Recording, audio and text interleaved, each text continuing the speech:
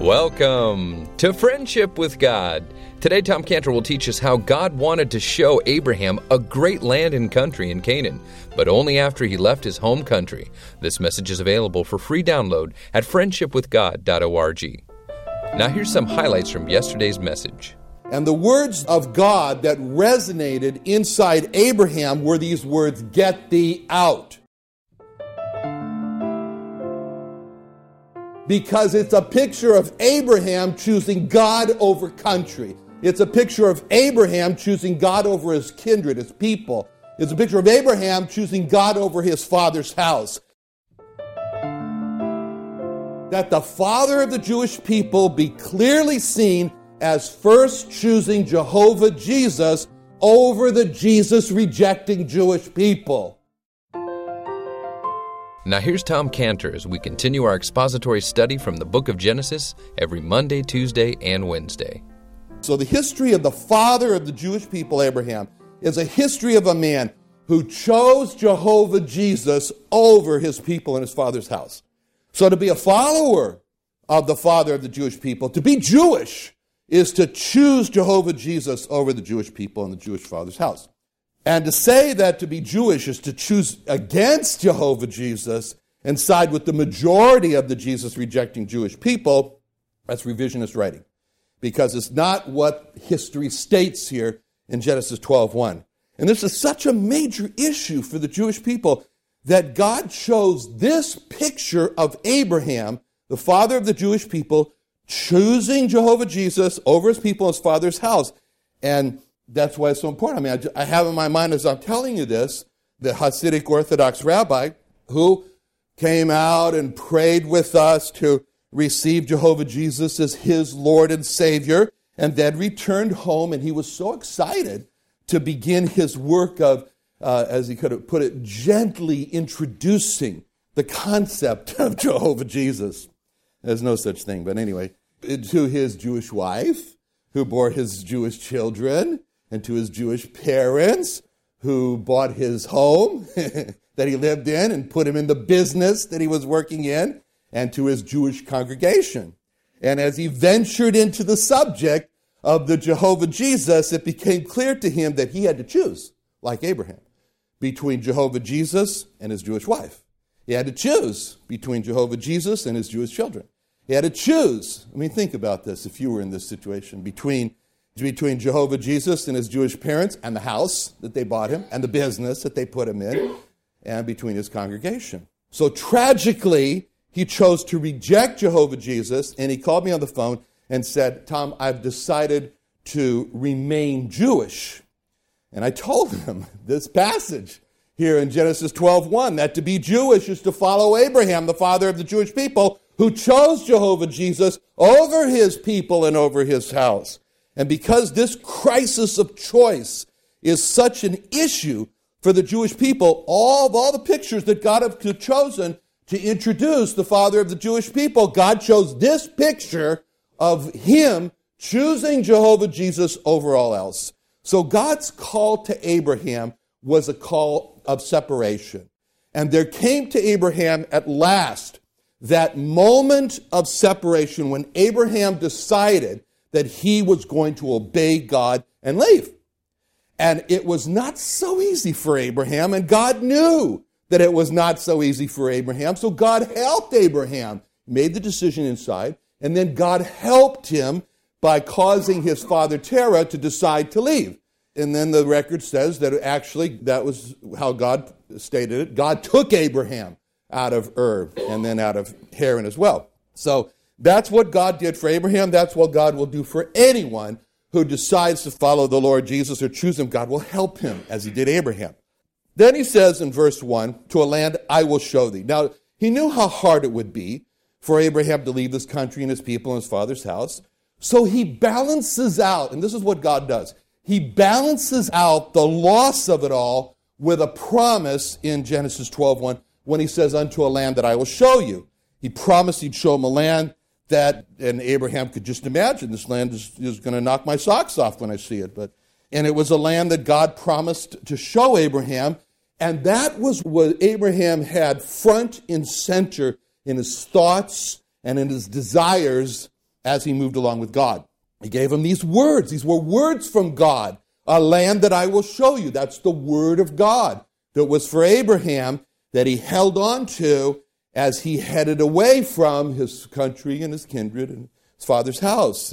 Just like it says in Hebrews 11:16, they desire, and Abraham desired, a better country. That is a heavenly, wherefore God is not ashamed to be called their God, for he hath prepared for them a city. And God gave to Abraham a new country to desire, a better country. Gave him a new city to desire, one that was prepared by God. Now we see in verse 1 that God has asked Abraham to make 3 sacrifices in order to follow him, as we've seen. First, Abraham was to sacrifice his being with his country or his community. Second, Abraham was to sacrifice being with his kindred or his identity. Third, Abraham was to sacrifice being in his father's house or the place of his comfort or happiness. And so now, notice how God gives to Abraham 3 promises that counterbalance the 3 sacrifices, or 3 gifts that counterbalance the 3 sacrifices. When he says in Genesis 12:2, I will make thee a great nation, I will bless thee, I will make thy name great, and thou shalt be a blessing. So first, to compensate Abraham for losing his country, to compensate Abraham for losing his community, God promises to make of Abraham a new community called a great nation. Second, to compensate Abraham for losing his kindred or his identity, God promises to make Abraham's name great so that the people will find their identity in him, in following Abraham. And third, to compensate Abraham for losing his father's house or the place of happiness or comfort or blessing, that God promised that Abraham would be a source of happiness and comfort or blessing to others. And each one of those compensation of a great nation, of making his name great, of being a blessing to others, was so much greater a compensation compared to what Abraham gave up. And that's exactly what the Lord Jesus Christ said is always the case when he said in Mark 10:29-30, Jesus answered and said, Verily I say unto you, there is no man that hath left house or brethren or sisters or father or mother or wife or children or lands for my sake and the gospel's, but he shall receive 100-fold. Now, in this time, houses and brethren and sisters and mothers and children and lands with persecutions, and in the world to come eternal life. No one has ever really sacrificed for deciding to follow the Lord Jesus Christ because of what he says. He says, because of these things that he says here. Because God is no man's debtor. That's what it means in Proverbs 3:9-10 when it says, honor the Lord. Honor the Lord. In that particular case, it's talking about thy substance, the first fruits of all thine increase. And then it says, so shall thy barns be filled with plenty, and thy presses shall burst out with new wine. So God wants us to learn this as we see this there, that he never takes away anything. God never takes away anything from us. He only replaces it with something better. And we say, when God is going to take something, we say, no, God, don't take that away. Not that. And God says, I only want to take that away so that I can give you something better, as in the case of Abraham here. So Abraham has these 3 great promises from God, and there's just one little obstacle that stands in Abraham's way, in the way of believing God. Just one minor obstacle, because when God told Abraham that he'd make him a great nation, then Abraham looked at himself, and he saw that all his relatives were having babies, but his wife was barren. A little problem. And then when God told Abraham that he'd make his name great, Abraham looked at himself, and he says, I'm an unknown alien in a foreign land. How can I have a great name? And when God told Abraham that he'd make him a blessing to others, Abraham saw he didn't own 1 square inch of land. He didn't have any possessions to give. How can he give anything to anyone? So Abraham heard what God said, but what stood in opposition to Abraham believing God was what he saw with his eyes. He looked around and he said, that's the problem. So Abraham's circumstances stood in opposition to God's word. And so if Abraham was going to believe God's word, then Abraham had to overcome what he saw. That's the key with Abraham. He had to overcome what he saw with his eyes. If Abraham's going to believe God, then he was going to have to see what he couldn't see. Sounds funny to say that. But he's going to have to see what he physically could not see. And that's the same for us. We know what the Lord Jesus Christ said in John 11:25 when he said, I am the resurrection and the life. He that believeth in me, though he were dead, yet shall he live. See, when he said, though he were dead, the Lord was saying, this is a conflict here. There's a conflict here with the though he were dead and yet shall he live, because he's saying this is a conflict between walking by sight, though he were dead, and walking by faith, yet shall he live. And so when we stand at the graveside of a believer and watch the dirt cover the coffin, or do as the Jewish people do, which is even more brought into it, that each person goes and takes a little shovel full of dirt and then walks over to the grave and puts it onto the coffin. And if you and I are going to believe God when he says, though he were dead, yet shall he live, then you and I have to be like Abraham. We have to overcome what we see with our eyes so that we can see what we can't physically see. And we'll have to overcome seeing the dirt and the worms to see beyond. We have to get like Job. You want to turn Job 19:25 through 27. This is really Job's testimony of how he overcame what he saw. And what did he say in Job 19:25 through 27? He says, for I know that my Redeemer liveth, and that he shall stand at the latter day upon the earth. And though after my skin worms destroy this body, yet in my skin or flesh shall I see God, whom I shall see for myself, and mine eyes shall behold, and not another, though my reins or kidneys be consumed within me.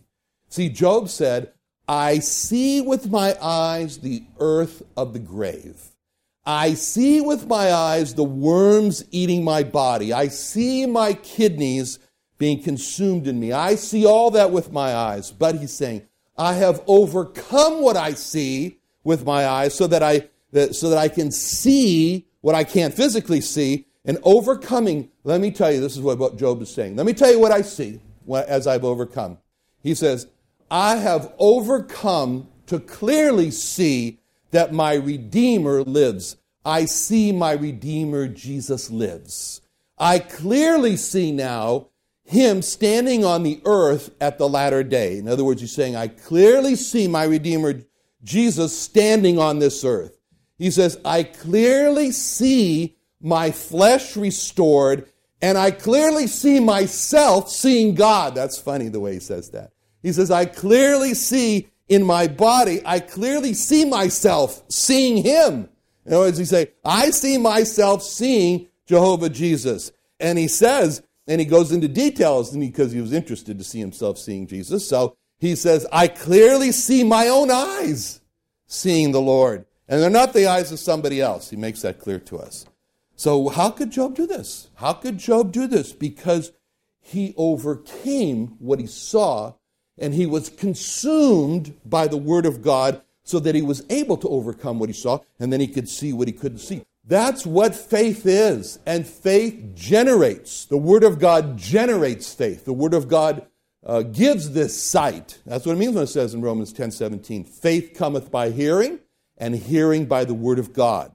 So, as we live in God's word, then when we stand at the graveside of the believer, we can say, I see the worms, but I see the worms giving back all the atoms that they have consumed. And I see those atoms reorganizing themselves into the new man. I see the dirt, but I see the dirt bursting aside to release the new resurrected man.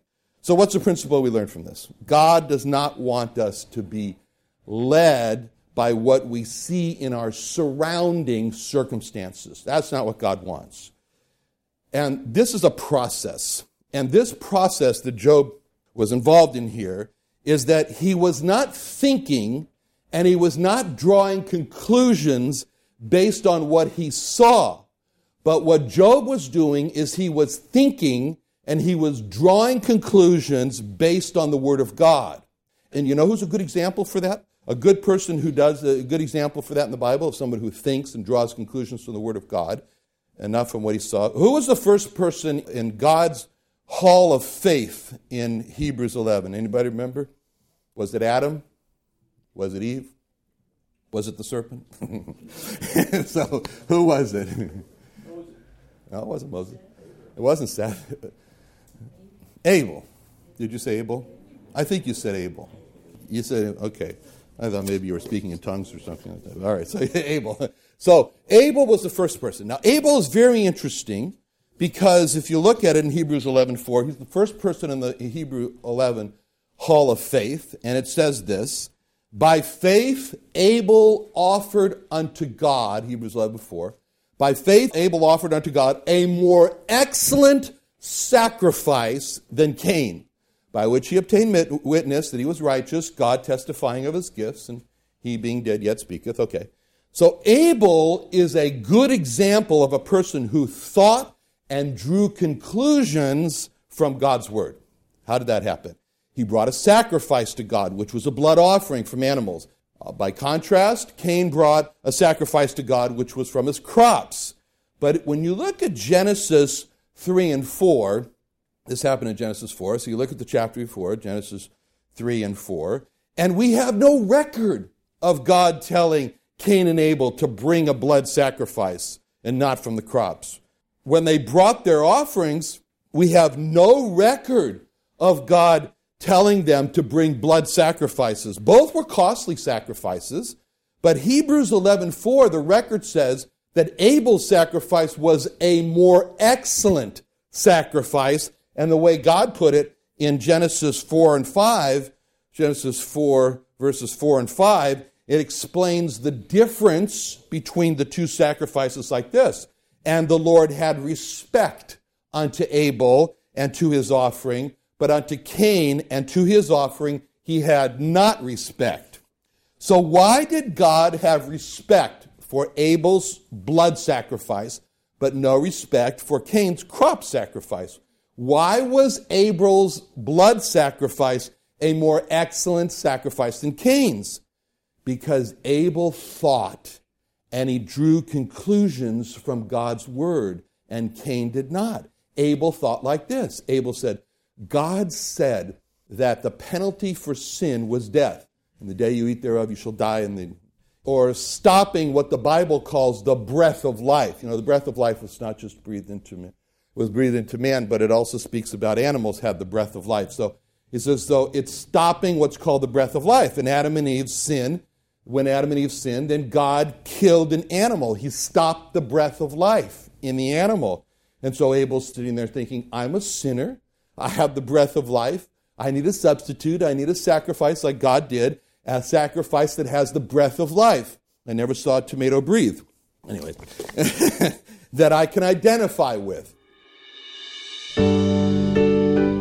Dad, today you talked about how God told Abraham that he would show him the great land of Israel after he left his country. Now, seeing the great land of Israel is nice, but leaving your own country is painful. Is that the way it works with God? No pain, no gain? You know, it's interesting that you should ask that, because that's exactly how it works with God. In other words, it wasn't our idea, but this is God's idea. He has certain requirements. And when he said to Abraham in Genesis 12, 1 through 2, he said, Now the Lord said unto Abram, Get thee out of thy country and from thy kindred and from thy father's house. That's painful. But he says, unto a land that I will show thee, and I will make of thee a great nation, and I will bless thee, and make thy name great, and thou shalt be a blessing. So in other words, God's saying to Abraham, if you go through the pain of leaving your father's house and your kindred and your country, then I will show you what you don't know. I will make of you what you are not. I will bless you what you do not have now. And so God's requirement for Abraham was very much no pain, no gain. And that's God's requirement. That's why he said to the Jewish people in Deuteronomy 10:12, And now, Israel, what doth the Lord require? That's a key word. This is God's requirements. God requires require of thee but to fear the Lord thy God, to walk in all his ways, and to love him, and to serve the Lord thy God with all thy heart and with all thy soul. That's God's requirement. That's what he meant when it says in Jeremiah 29:13, and ye shall seek me and find me when, so that's like a qualification, when ye shall search for me with all your heart. In other words, if you don't search me with all your heart, you won't find me. You can do all the seeking and you can do all the looking, but you won't find me unless you search for me with all your heart. That's why in Joel 2:12 it says, therefore also now, saith the Lord, turn ye even to me with all your heart, and with fasting, and with weeping, and with mourning. That's painful. Fasting, missing meals is painful. Weeping, crying, mourning, that's painful. But God says, you turn to me with all your heart, and this is how it'll be manifested. And then he promises that he'll find him. That's a great term that was used in the book of Acts in Acts 11:23, where it says, who when he came and had seen the grace of God was glad and exhorted them all that with purpose of heart they would cleave unto the Lord. Purpose of heart, that's a beautiful term because it really expresses the allness of it all. You've really set yourself with resolve, with determination, with no turning back. There's a purpose in the heart to do what? To cleave to God. In other words, what God is saying here is that to find him, there must be no room for any rival in the heart. No room for any rival in the heart. God has determined he is not going to be an also add-on into our lives. He's going to be all in all. That's why right after the Shema, Hear, O Israel, in Deuteronomy 6:4, the Shema Yisrael, Hear, O Israel, the Lord our God is one Lord. Then what it says in the next verse is so important. He says, and thou shalt love the Lord thy God with all thine heart and with all thy soul and with all thy might. That doesn't leave room for any other rival. See, in Deuteronomy 4:29, he went on to say, but if from thence, in other words, the place where they were really in deep trouble, having been scattered because of their sin, and God told them the way back, he said, if from thence thou shalt seek the Lord thy God, thou shalt find him if thou seek him with all thy heart and with all thy soul. It's not a casual looking for God. It's not a casual seeker. It's an intense seeker. And that's what God is saying here. You want to find me? I'm findable, but you must seek me with all your heart and with all your soul. He told them in Deuteronomy 30, verse 6, and the Lord thy God will circumcise thine heart and the heart of thy seed to love the Lord thy God with all thine heart, with all thy soul, that thou mayest live. So in other words, in this verse, God is saying it's a matter of life and death. It's not something superficial. We're talking about life and death. And what is required for life is to love the Lord thy God with all thy heart and with all thy soul. In other words, that's what he's saying. It's a requirement here. But you say, well, how can I do it? He says, just present. Present yourself to God. Give yourself to God. Let God be the moil. Let God be the circumciser. He'll take the knife. He'll go into the heart. He'll see, oh, here's a love for the unclean. Here's a love for the unholy. Here's a love for the sin. Give me my knife. God says, give me my knife. So let's stand back. I'll do the work. I'll circumcise the heart. As you voluntarily lay down on the table, like it says in Romans 12:1 and 2. I beseech you, therefore, brethren, by the mercies of God, that you present your bodies a living sacrifice unto God. Present your bodies. And what does he do? He takes the knife. He sees there's sin here. I will cut it out. I will remove it. And why do we stay on the table? It says in Acts, the purpose of heart to cleave to the Lord, because we trust in his goodness, because we understand that he only takes away so that he can give us something better. But it's painful for us. There is that fella. He's had this relationship with this girl for such a long time. His heart loves her, but he knows this girl has no interest in God at all. And so God says, give me the knife. I will circumcise the heart. And he does it, and afterward there's a freedom, and then God brings the better to him. That's what God does for us. So it's very true. No pain, no gain. But we present ourselves to God, and then he gives us so much more, as we see in the case of Abraham. Join the Creation and Earth History Museum for our annual Museum Day celebration. Hi, I'm Tom Cantor, president of the Creation and Earth History Museum in Santee, and I'd like to invite you to Museum Day, Saturday, September 28th at the Creation and Earth History Museum. Don't miss the grand opening of our new Kids Knee-High exhibits. We will also feature a live wildlife show by Dan the Animal Man. Activities include a live performance from the cast and crew of Jonathan Park, along with the Jonathan Park Adventureland, including rides, games, face painting, balloon artists, refreshments, raffles, and more. Special guest speakers, Ray Comfort, Dr. Gary Parker, Dr. John Morris, Dr. Randy Guliza, Russ Miller, and Dan Breeding. This event will help your family understand the importance and significance of the biblical record and how it affects our faith today. It's free, fun, family entertainment. Learn more online at creationsd.org.